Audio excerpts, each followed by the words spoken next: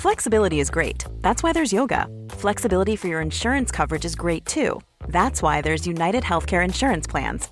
Underwritten by Golden Rule Insurance Company, United Healthcare Insurance Plans offer flexible, budget-friendly coverage for medical, vision, dental, and more. One of these plans may be right for you if you're, say, between jobs, coming off your parents' plan, turning a side hustle into a full hustle, or even missed open enrollment. Want more flexibility? Find out more about United Healthcare Insurance Plans at uh1.com. Ryan Reynolds here from Mint Mobile. With the price of just about everything going up during inflation, we thought we'd bring our prices down. So to help us, we brought in a reverse auctioneer, which is apparently a thing.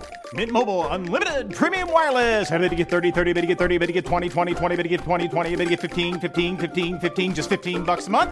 Sold! Give it a try at mintmobile.com/switch. $45 up front for 3 months plus taxes and fees. Promo rate for new customers for limited time. Unlimited more than 40 gigabytes per month. Slows full terms at mintmobile.com.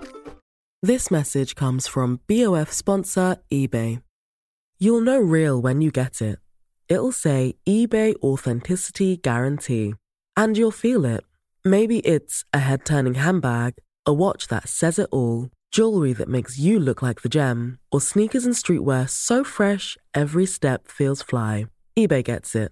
So look for the blue check mark next to that thing you love. And be confident that every inch, stitch, sole, and logo is checked by experts. With eBay Authenticity Guarantee, you can trust that feeling of real is always in reach. Ensure your next purchase is the real deal. Visit ebay.com for terms. Apple Card is the perfect cashback rewards credit card. You earn up to 3% daily cash on every purchase every day. That's 3% on your favorite products at Apple, 2% on all other Apple Card with Apple Pay purchases, and 1% on anything you buy with your titanium Apple Card or virtual card number. Visit apple.co/card calculator to see how much you can earn. Apple Card issued by Goldman Sachs Bank USA, Salt Lake City branch, subject to credit approval, terms apply.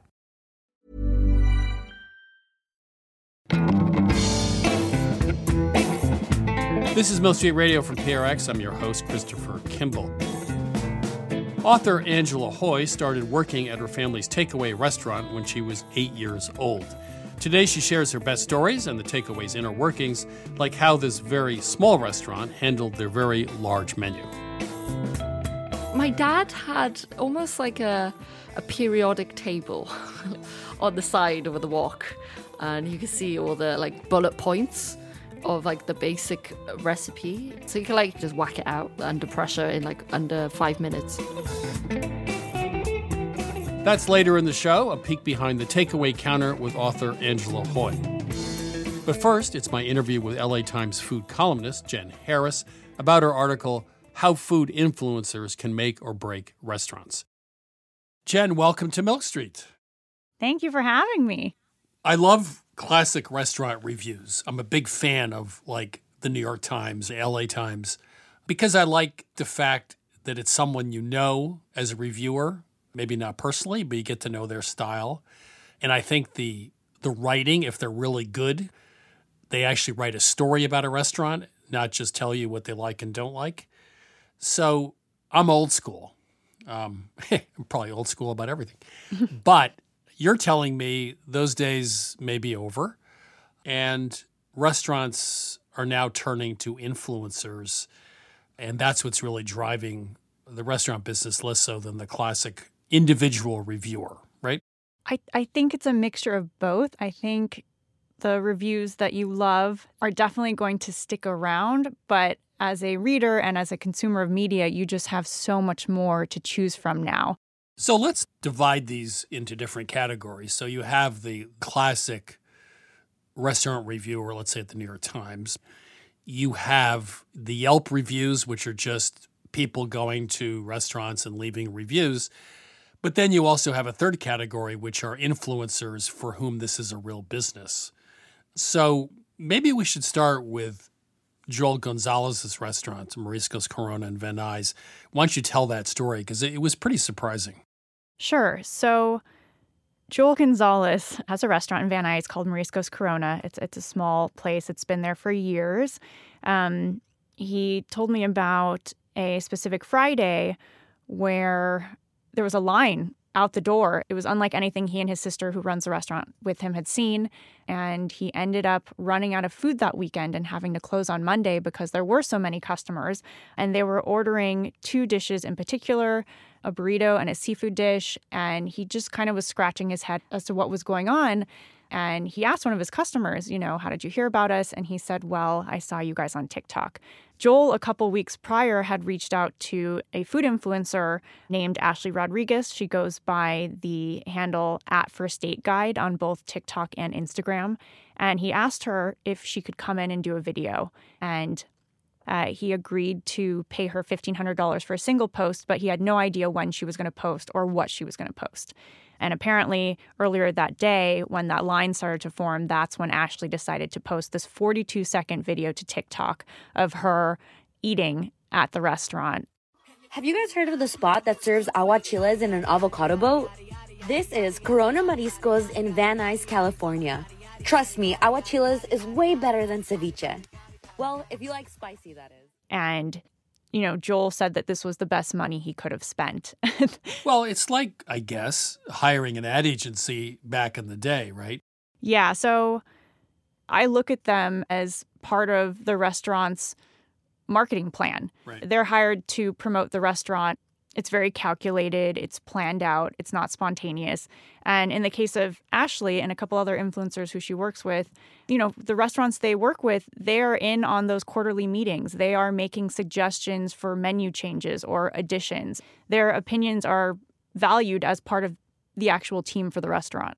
But to continue with my old school upbringing, I mean, okay, she got paid for this. So, look, I understand if somebody naturally comes out and says, I love this restaurant, but she was paid to love the restaurant. Is that something that was made clear? Yeah, so that's the thing. There are specific guidelines for influencers, and not just for food, for any influencer. The FTC has very clear guidelines on what they're supposed to disclose in their posts if they receive anything, whether that be money or, any sort of goods in exchange for a post. You're supposed to make that clear and say something like #ad or #sponsored. Yeah, you mentioned the FTC. I went and got the guidelines. So they're really clear that if you're posting, you need to reveal any kind of familial connection yes. or financial relationship. And of course, I would assume almost nobody does that.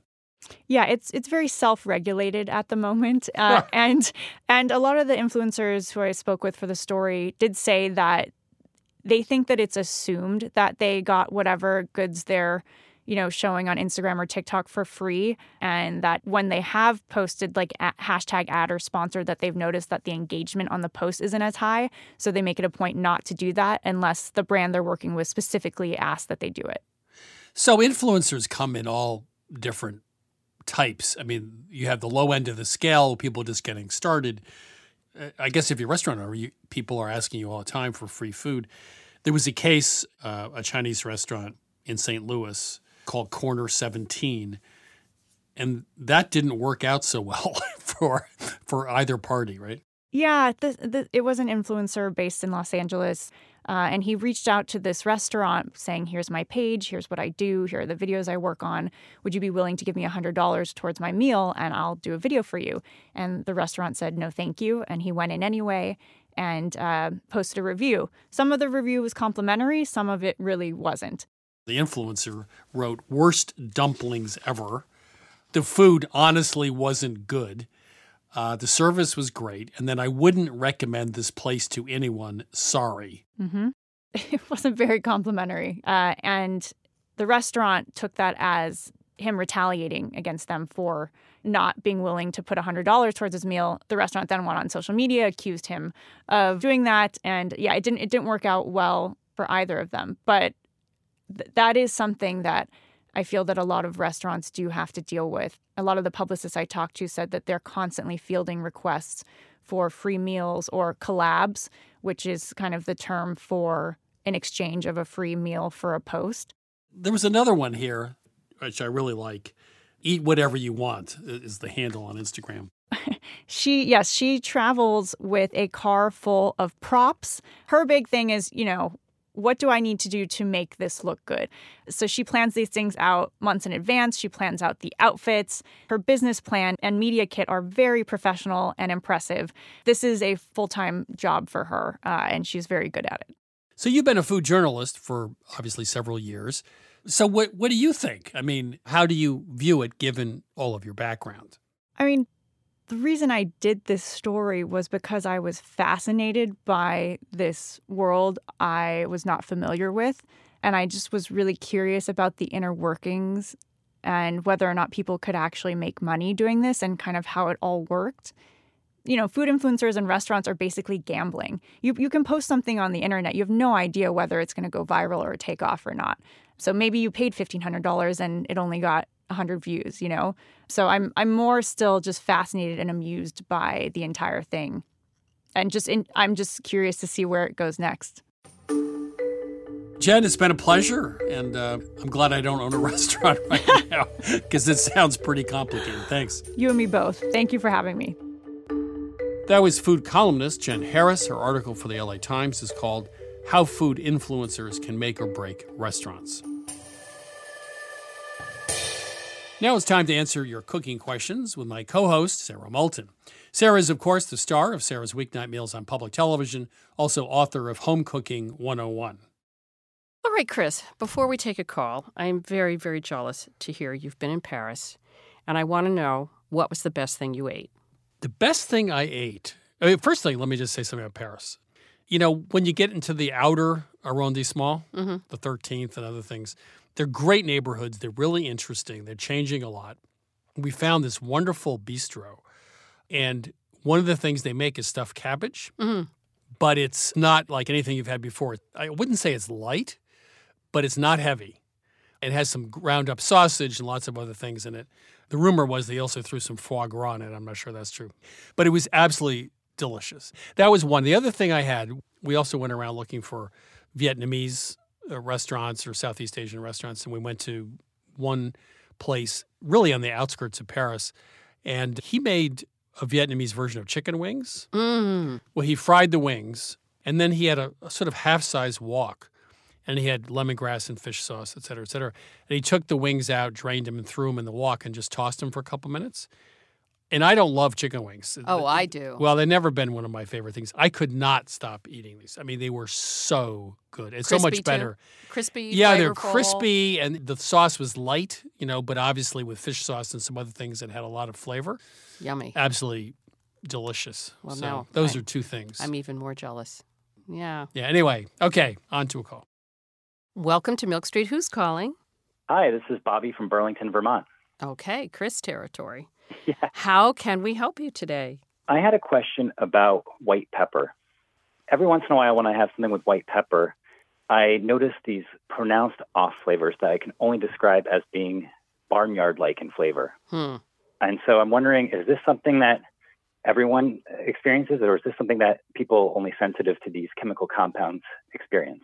Well, that's a very good question. Yes, I think that it is known that white pepper can be a bit funky. Unrelated question, how do you feel about goat cheese?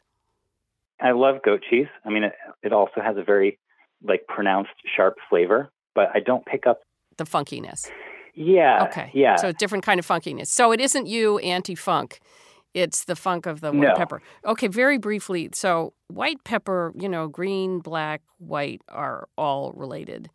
Green is unripe, and black is allowed to stay on the vine till the very end, and then it's taken off and aged. It gets as large as it's going to get, and then it gets harvested and dried.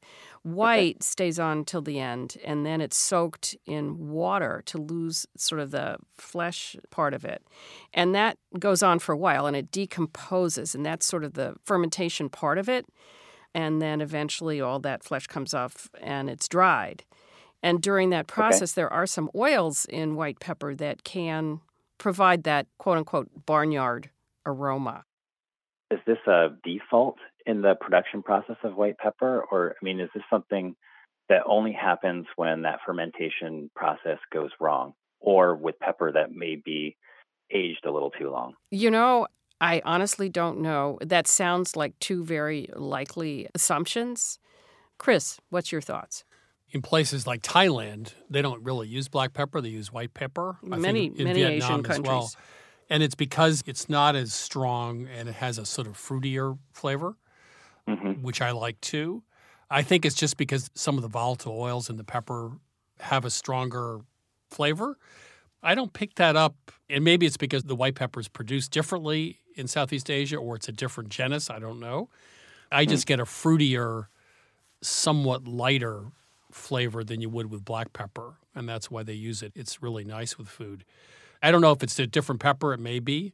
I haven't picked up that barnyard smell when I've had food there with that white pepper. So I don't know the answer to that.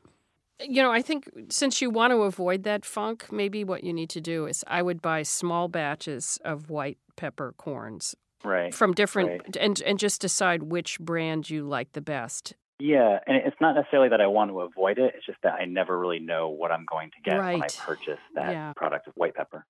I think you might have to do a little experimentation on your own. It could be that the white peppercorns you get are old because, spices can be sitting around for up to 2 years before they get to you from the grower. They may go through 10 or 12 different hands, distributors, wholesalers. So very often the spices you buy at a supermarket are old. Yeah. So that could be the problem too. Yeah. Okay. Well, this was very interesting, and thank you for addressing the issue and answering the question. Okay. All right. Thank you. Bye-bye. Bye-bye. This is Milk Street Radio. If you need help with breakfast, lunch, or dinner, give us a ring, 855-426-9843. That's 855-426-9843, or email us at questions@milkstreetradio.com. Welcome to Milk Street. Who's calling? Hi, this is Norma Jane from Decatur, Georgia. How can we help you? Well, about 2008, I was diagnosed with celiac disease, so ever since then I've been cooking gluten-free, and I love to bake, so that's kind of become my specialty, but I have some issues that I hope you can help me with.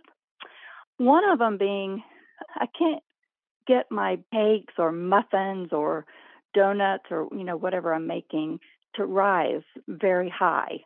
They always tend to be a little on the flat side. Are you using a gluten-free cookbook? What are the recipes? So I like to use a flour blend that came from a cookbook, and it has a nice blend of things. It doesn't come out tasting gritty. Yeah. You have to add xanthan gum to it, I believe. Xanthan gum and then some starch like a potato starch or corn starch of some kind, probably rice starch. It has a little bit of potato starch. Yeah. It has a little bit of tapioca, a little bit of powdered milk. And so are you using a traditional, let's say, muffin recipe substituting the flour out? No, I like to, find a gluten-free recipe. Right.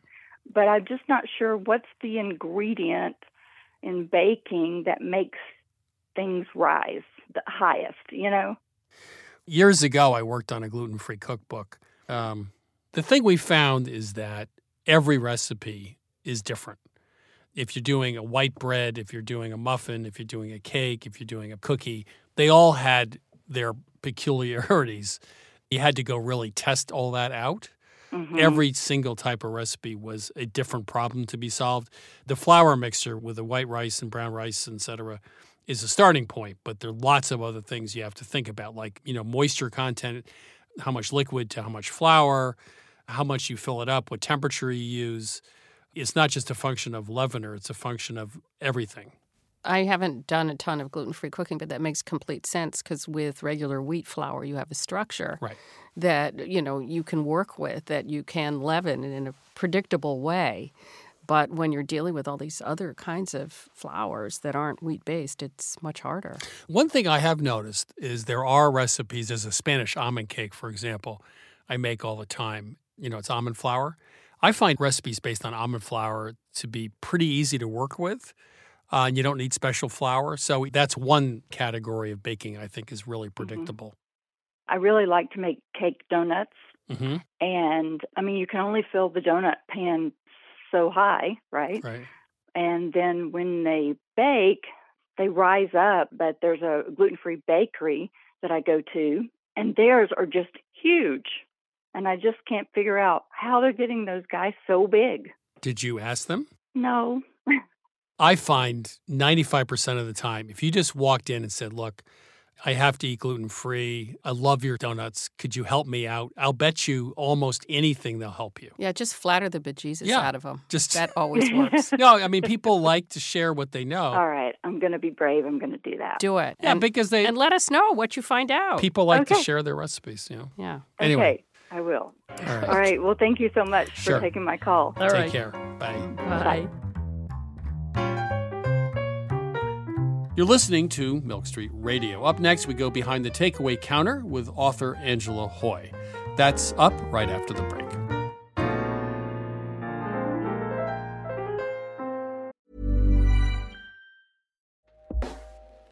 Hey everyone, I've been on the go recently. Phoenix, Kansas City, Chicago. If you're like me and have a home but aren't always at home, you have an Airbnb. Hosting your home or a spare room is a very practical side hustle. If you live in a big game town, you can Airbnb your place for fans to stay in. Your home might be worth more than you think. Find out how much at airbnb.com/host. Normally, being a little extra might be a bit much, but not when it comes to healthcare. That's why United Healthcare's Health Protector Guard fixed indemnity insurance plans, underwritten by Golden Rule Insurance Company, supplement your primary plan so you manage out-of-pocket costs. Learn more at uh1.com. You know, Wonderful Pistachios have become my go-to snack. Now, I could list all the health benefits. They're a good source of protein, fiber, and unsaturated fats, but for me, flavor comes first. And that's why it's pistachios, not peanuts, in our household. Wonderful Pistachios come in a variety of flavors and sizes, including sea salt and vinegar, chili roasted, and smoke barbecue. Check out wonderfulpistachios.com to learn more.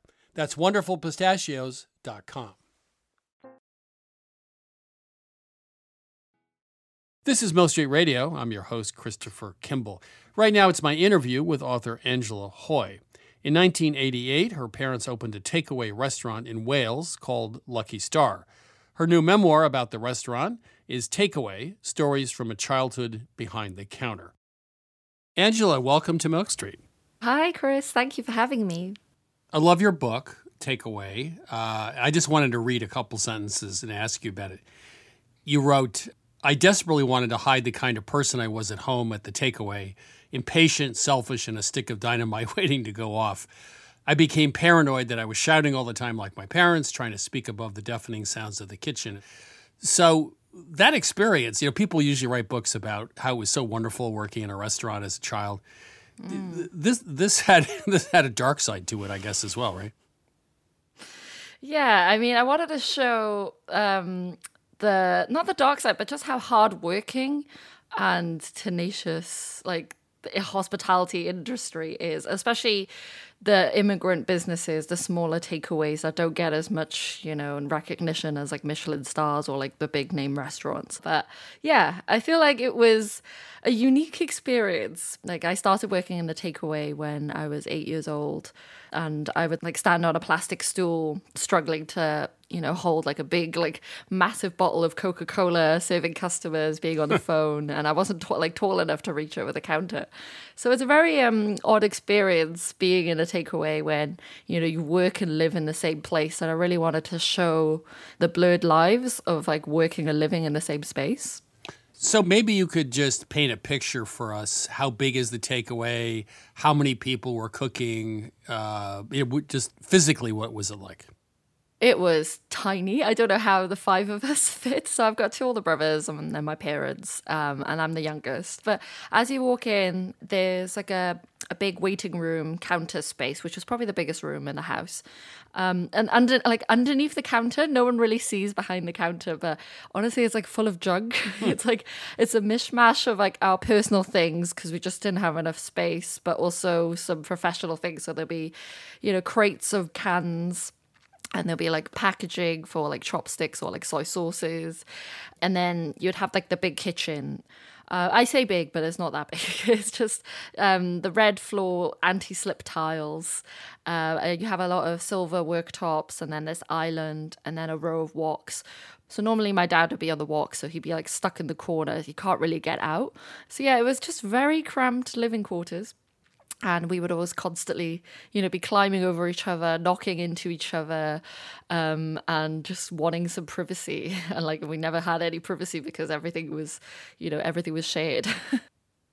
So after World War II in the UK, many Chinese families took over the old fish and chip shops, and then they converted them to Chinese takeaway restaurants. Is that right? Mm-hmm. So a lot of them did. So I think it was from the 60s to the 80s, there was like a really big Chinese takeaway boom in the UK after the war. And a lot of fish and chips shops used to be like Jewish owned, and they started to retire. And so Chinese takeaways took over a lot of fish and chip shops. And they would kind of double up. So there would be like egg fried rice and noodles, but with like fish and fried chips. So it was this beautiful mishmash of the two. So I guess it was very much like an Anglo-Cantonese fare. That's what you would get. You mentioned once, like you said, my mom was even working with crutches on her arms, working the deep fat fryer. Did you just give us an example of what it was like in that kitchen cooking? I appreciate having my family, and I think we wouldn't be so close if we didn't have the takeaway. But yeah, like, it's an odd place to be, kitchens. You kind of love it or you hate it, and or both simultaneously. Well, yeah, but it's like a roller coaster. It's the highs are very high and the lows are very low, is what I'm saying. It's like when you're flat out busy and everything goes smoothly, the customers are really happy, and you manage to bash out all your orders. Like you feel euphoric. Like it's such a great feeling working under pressure to get everything done. But when it's like a domino effect. When one thing goes wrong, say I don't know, like you're missing this order, or the customers were unhappy because there was like the peppers were missing, or like there was peas in it when I didn't ask for peas. Like it can be very chaotic, and it's a very difficult environment to be in. Let's talk a little bit about recipes. Four Seasons is sort of, I guess, probably a poor description, but sort of like a surf and turf. It has a little bit of everything in it. Yeah. What's Four Seasons? So it's a chop suey essentially, but that was our take on a chop suey. And chop suey is a very Asian American dish. It was a lot of the Asian people that settled in America.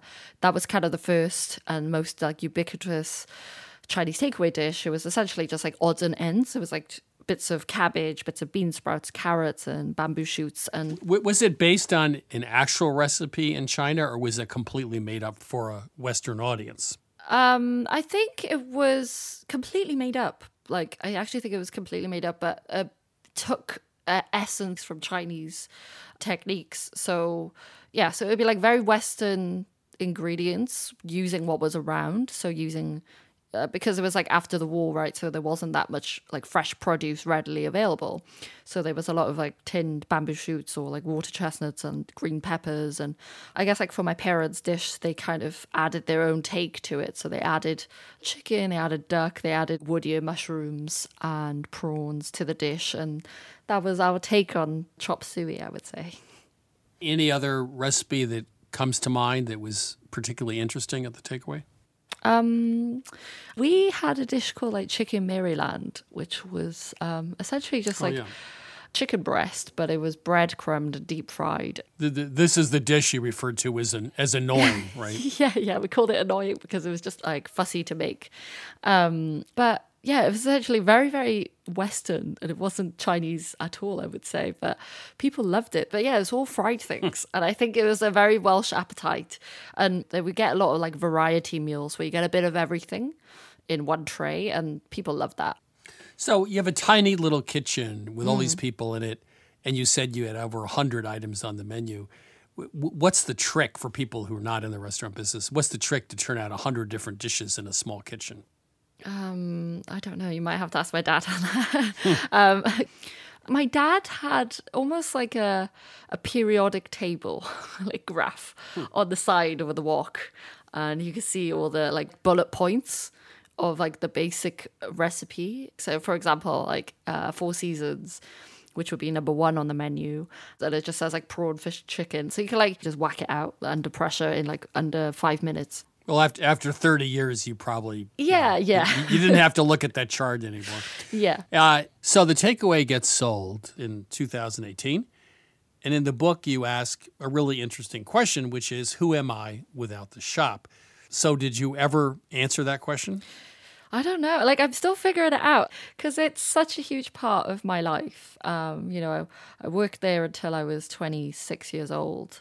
And I think the takeaway has kind of shaped who I am as a person. Like, in a way, like I had to grow up, me and my brothers had to grow up quite quickly. We had to parent our own parents because they couldn't really speak English. So we had to look after them, and we had to, translate everything, translate letters, translate bills, or speak to customers. And I still do now, like in our family WhatsApp, my parents will still send a very blurry electricity bill. I'm like, I can't read this or something.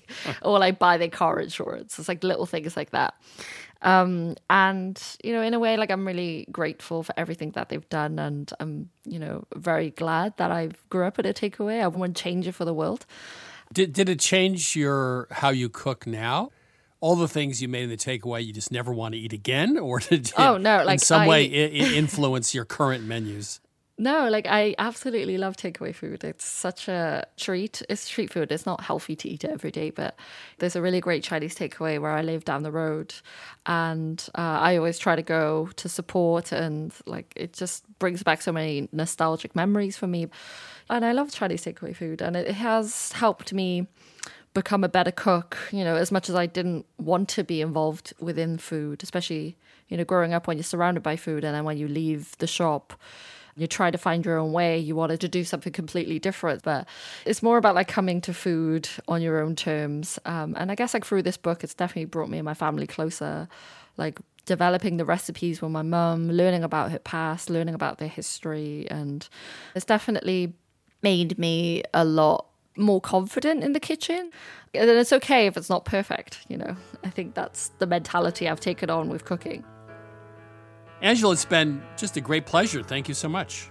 Thank you, Chris. Thanks for having me.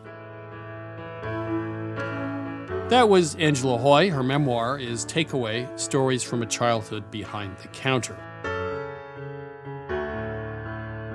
Working at a takeaway provided fond memories for Angela Hoy, despite the heat, the long hours, and the demanding customers.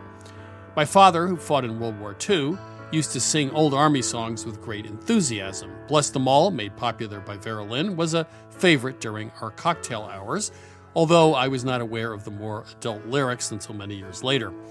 Scientists say that we are personal archaeologists. We reconstruct the past with a mixture of imagination and memory to make ourselves happier in the present. So even the worst restaurant job will, over time, be remembered with more than a hint of nostalgia and fondness. So, when it comes to memories, bless them all.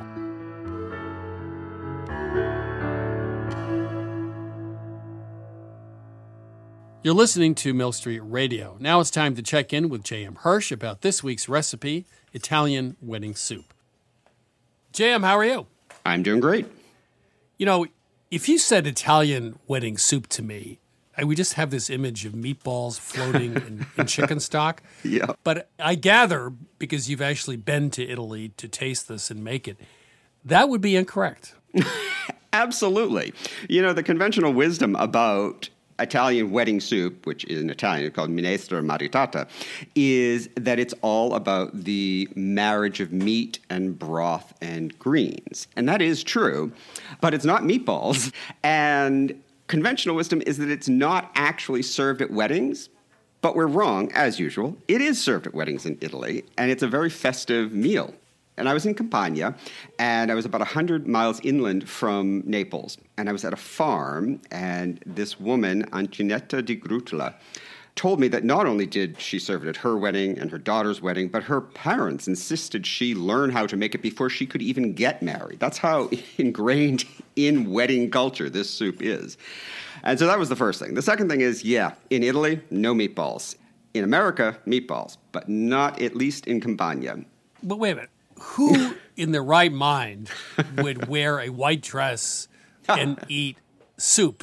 I mean, isn't that like not a really great thing to eat at a wedding? Well, after a few bottles of wine to celebrate, maybe at that point you don't care anymore. And not only is it served at weddings, but it is actually still a reference to the marriage of the broth and the greens and the meat. So it's true, but it's more true than we thought. And it's also more delicious than I thought. If they make it every day, they use chicken. But for special occasions, it will have pork in the form of pancetta and prosciutto oftentimes, as well as beef in it, and then tons of greens. And Antoinetta harvested tons and tons of wild greens in her farm, and they did truly marry with the broth and the meats, and it was really very good and very simple, but had so much flavor going on. We should just stop and say that all over Italy and Sicily, etc., the notion of wild greens, especially bitter greens, is really important, especially if you had something like pork in a dish. It would offset the richness, right? Yeah, and that is a culture that we just don't appreciate here in the United States. We have wild greens, bitter greens growing in our yards all over the place, and we just don't take advantage of that. But in Italy, they really understand the value, not only the value, but how delicious these greens can be. And they put them to great use in a dish like this. So what do they do about the broth? Most of our wedding soup recipes will say 2 cans of chicken broth. Right. I assume they're not doing that. They are not, in fact. And that's where the pancetta comes in. They start with water, and they flavor the water with the carrots, the celery, onions, garlic, red pepper flakes, pancetta. And by the time they're done, they don't need to open a can because there's just so much flavor in that broth that they've created. And then the meat goes in, and then all those bitter greens go in, and it just truly is a delicious marriage. And so we did the same thing. We use water as well. We do, yep. We should just say, though, that in most places in the world, they don't call for broth because they use water and sort of make their own as they go, right? Right, exactly. Why? When you have all these wonderful, simple ingredients that are going to imbue that water with so much flavor, it's going to be so much better than anything you get out of a can or a box. So water, like water for broth. Yes. And how do they finish off and serve the soup? Well, of course, you have to have some croutons, and it's not Italian if you don't put a little bit of Parmesan cheese on there. And a little basil, I would assume, or something. A little basil is nice. But, frankly, you don't need it. With all of those bittersweet herbs and greens in there, it's perfect. So Italian wedding soup actually does have something to do with weddings, but has nothing to do with meatballs. Exactly. J.M., thank you. Thank you. You can get the recipe for Italian wedding soup at milkstreetradio.com.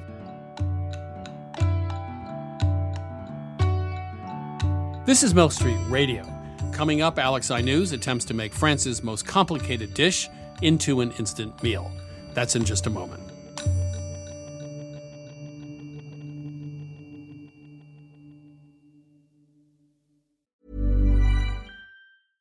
This message comes from BOF sponsor eBay.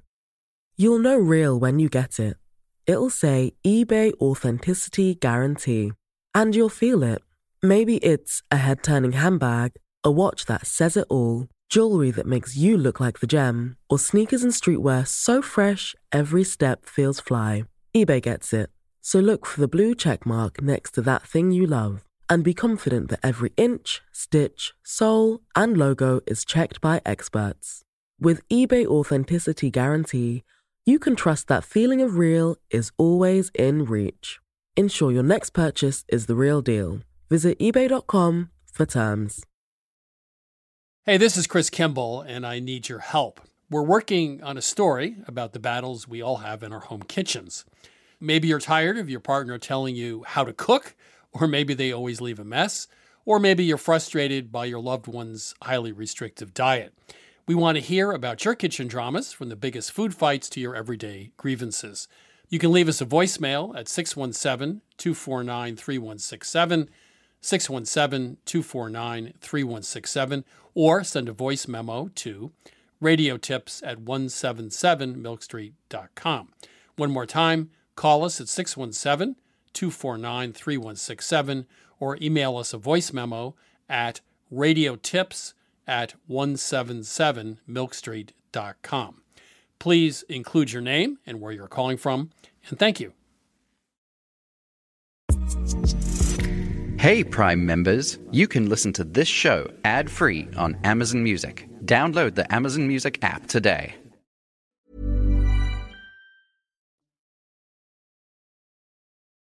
I'm Christopher Kimball. You're listening to Milk Street Radio.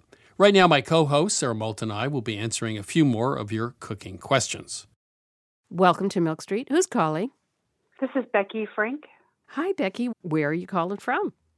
I'm in Oak Park, Illinois. How can we help you today? I have been making challah for about 8 years now, and I have tried many different recipes, and I found this one that is easy enough and always turns out great, light, fluffy, the way that we like it. We moved a year ago, and I have a new stove. My previous stove was a Wolf electric oven gas top, and this stove is gas top, gas oven. And every time I make the challah now, it is so dense and heavy. The other thing that has changed is my other kitchen was always warmer, and this kitchen is not warm. It's like 64 max. Well, definitely gas ovens are different. They have uneven heat. They're more humid. But I wonder if the second thing you said is more relevant here in terms of how the yeast is proofing. It doesn't feel the same when I'm kneading, when I'm braiding. Nothing feels the same. Is that what you're saying? Nothing, yeah. Are you using any different yeast? I make it so often that I buy the jar of yeast and I keep it in my fridge. And so when this happened, I went to the packages of yeast so that it would be more fresh. And I just used an instant dry yeast. Were you using instant dry before or active dry? Oh my. I think if you're buying it in the large containers, it's usually active dry. Red Star Active Dry or whatever it's called. Right. Yeah. No, I think you went from active dry to rapid rise or instant. They're a different animal. Okay. Are you proofing the yeast like you would with active dry or just throwing it in with the dry ingredients? I do proof it. And this particular recipe says 10 minutes. Right. And then it says the yeast has dissolved when it's nice and foamy. And it honestly never gets to that nice and foamy. Yeah, that's the problem. Rapid right rise yeast you don't proof because rapid rise or instant doesn't have those cell walls on the outside that need to be dissolved. So you can just throw it right into the dry ingredients. If you're proofing the yeast and it doesn't look foamy and active, that's your problem. If it's rapid rise, you shouldn't be proofing it at all. You shouldn't be proofing it at all. You put it in with the dry ingredients, and then the general thing is, though, the liquid should be hotter that you add to the recipe than the liquid you would use with the regular yeast. That might be the total issue. I think the other problem is I have a cold kitchen, and when I make pizza dough, it took me years to figure out what the problem was. And it turns out if the dough is not at the right temperature, it just doesn't end up baking up right. Mm-hmm. So I found that if the dough's around 75, it comes out great. But if the dough's 65, it doesn't. I think Sarah's right. We're both right that the kind of yeast has changed. I would go back to active dry and proof it. Okay. And two, I would also see if you can get that temperature up in the kitchen. By the way, you can get a silicone pad that plugs in and you put your bowl on top of it. It's very thin, and it will heat the bowl and solve the problem of the cold kitchen. I have one of those, and it works really well. Seems like it'd be worth it for you, Becky. I have one of those heating mats from when I'm starting seedlings. I wonder if that would work. As long as it's not too hot. The secret is you don't want to overheat the dough. That's a very good idea. Yeah, we like that idea. Jury-rigged dough heater thing. Right. Yeah. Anyway. Yeah, right. Yeah. Give that a shot. Yes. Change your yeast. I will. Thanks, Becky. Yeah, thank you so much, guys. Take care. Bye. Bye-bye. This is Milk Street Radio. If you're having trouble in the kitchen, Sarah and I are here to help. Give us a ring anytime, 855-426-9843. That's 855-426-9843. Or simply email us at questions@milkstreetradio.com. Welcome to Milk Street. Who's calling? This is Dina, and I'm from Chester County, Pennsylvania, right outside of Philadelphia. How can we help you? Well, I had a question, and I thought if anyone would know the answer to this, it would be you and Sarah. My mother, in the 50s, made a cake that she called her favorite chocolate cake, and it uses a technique that baffled me, because when I make a cake, I usually cream the butter, add the sugar, add the eggs, and then start alternating flour with milk or whatever liquid. Right. Now, remember, this is the 50s, and for whatever reason, my family always used butter at the table, But when my mother baked, she used a product called Nucoa. And at that point in time, it was made with coconut oil, which is interesting. So it states to cream the Nucoa, add flour, salt, and sugar, add milk, mix well, add eggs, chocolate, and vanilla, bake in an 8-inch square pan. And I thought, what? This is total heresy, you know? I mean, I just made it this morning, and it makes a very nice, small 8-inch square cake with a chocolate frosting made with confectioner sugar. And it's a lovely cake, and everyone always loves it. But I wondered if you two had heard of this method, which is called reverse creaming, and apparently dates back to Betty Crocker in the 50s. Yeah, reverse creaming is taking relatively soft butter and mixing it with flour. And the concept is you're coating the flour with a fat, which means you get less gluten development and get a more tender crumb. Right. For a snack cake or something like this, it's not necessary, but it's a perfectly good method. I guess my first question is, did you find Nucoa? Did you use margarine? Did you use butter? What did you use? No, I tried to, do this as close to what my mom did, and I used Bluebonnet. And it tastes fine. Yeah, I mean, I think margarine or processed oil or coconut oil, et cetera, or coconut fat will give you a better textured cake because butter tends to dry out and it isn't quite as good later on. So it should last better. So I personally wouldn't use margarine, but it probably makes a pretty decent cake. So that makes sense to me. What did you do for the chocolate flavor? How much chocolate? I used 1.5 squares of unsweetened chocolate. That's all? Yep, and it tastes great. Really? It's almost brownie-like in texture. Not quite, but I actually measured it. Baked, this cake measures less than an inch high. I have two questions. Are you happy with a 1-inch high cake, which seems a little odd? And two, does it have good chocolate flavor? Because I know a lot of bakers will use cocoa or cocoa and melted chocolate to really give you depth of flavor. Oh, interesting. Now, this tastes sufficiently chocolatey to me. I think we'd have to categorize this as if it ain't broke, don't fix it. Right. You like it. It's your mother's recipe. It works. Who am I to, Sarah, do you have... No, I completely agree with Chris with that statement. But, if you did it the regular creaming method, where you cream the sugar and the butter to begin with, and then you add the eggs one at a time, you would have probably had a lighter, airier cake. So it just depends on sort of what you're looking for. But I 100% agree with if it ain't broke, don't fix it. Yeah, it gives you that more velvety, red velvet cake texture or devil's food texture if you reverse cream. But anyway, it works, Right. I mean, I love arguing with people, but there's nothing to argue about here. Unfortunately, there's nothing for me to argue about. No. Thanks for calling. Thanks, Dina. Yep. Okay, thank you. A pleasure. Bye. Yeah, thank you. This is Milk Street Radio. Now it's time for some culinary wisdom from one of our listeners. Hi, my name is Sharon from Pittsburgh, and here's my tip. Whenever I have sticks of butter, I always I try to save the wrappers, and I keep them in my freezer so that whenever I have to butter a pan or something like that, I just take one of the wrappers out because it has all that extra butter on it.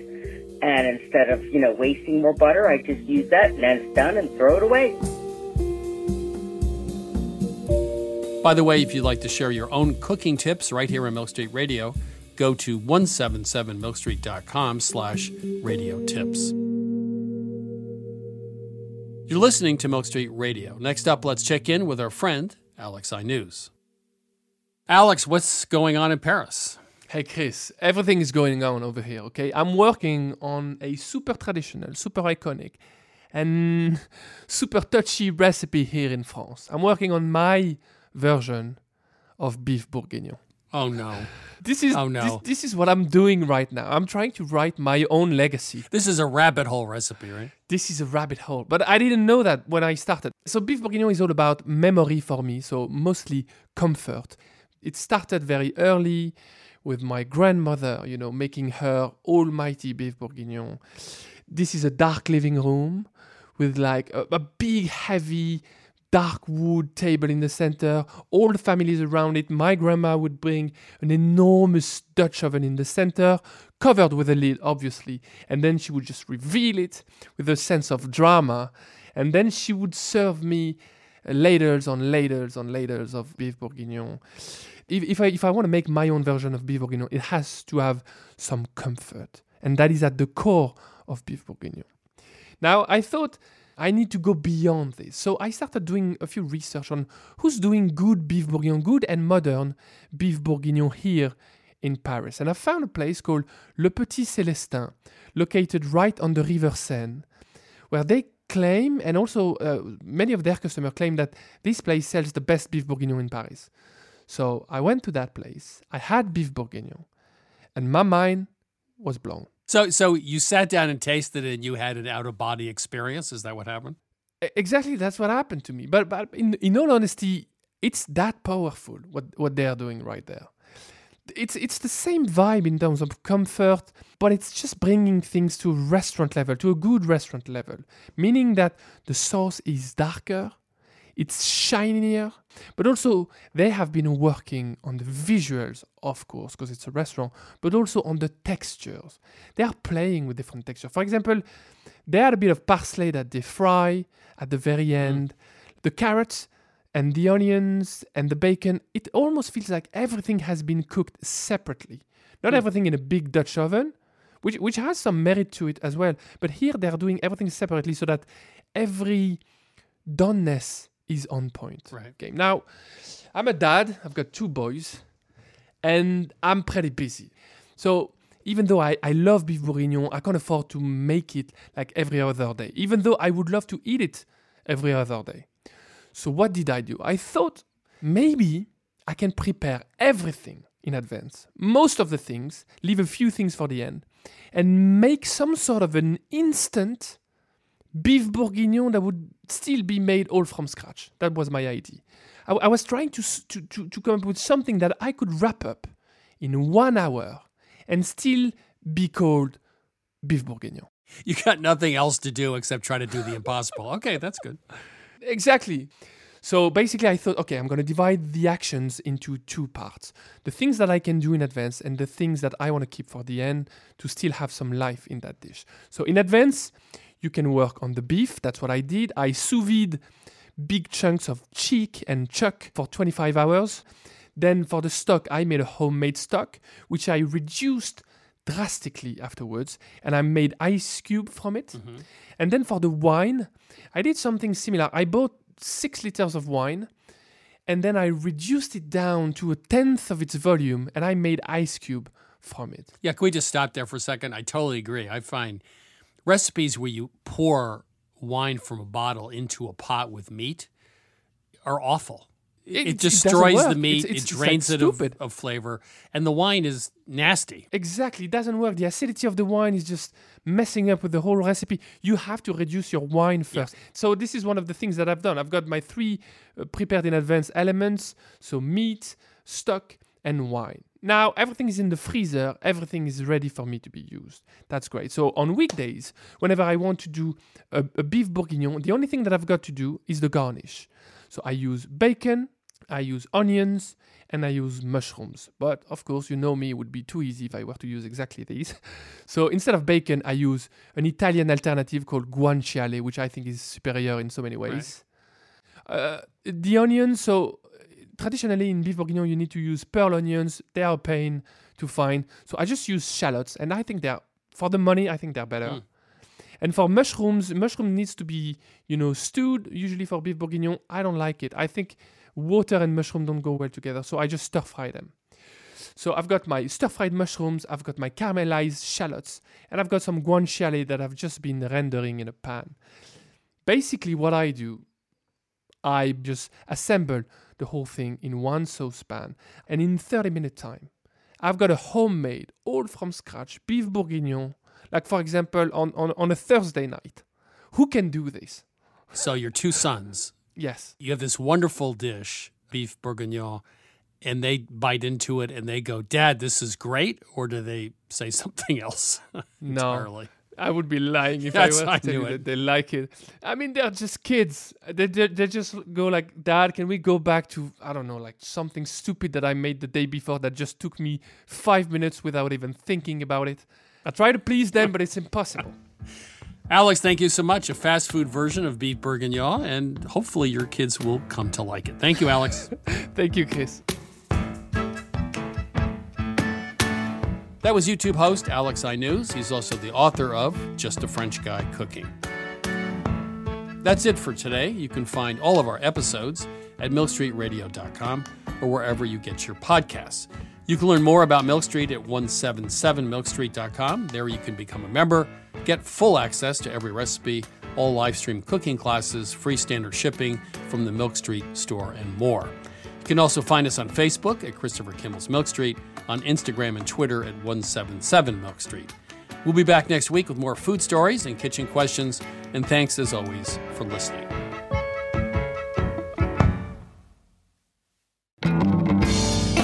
Christopher Kimball's Milk Street Radio is produced by Milk Street in association with GBH. Co-founder Melissa Baldino. Executive producer Annie Sensabaugh. Senior editor Melissa Allison. Producer Sarah Clapp. Associate producer Caroline Davis, with production help from Debbie Paddock. Additional editing by Sydney Lewis. Audio mixing by Jay Allison at Atlantic Public Media in Woods Hole, Massachusetts. Theme music by Chubop Crew. Additional music by George Brindle Egloff. Christopher Kimball's Milk Street Radio is distributed by PRX.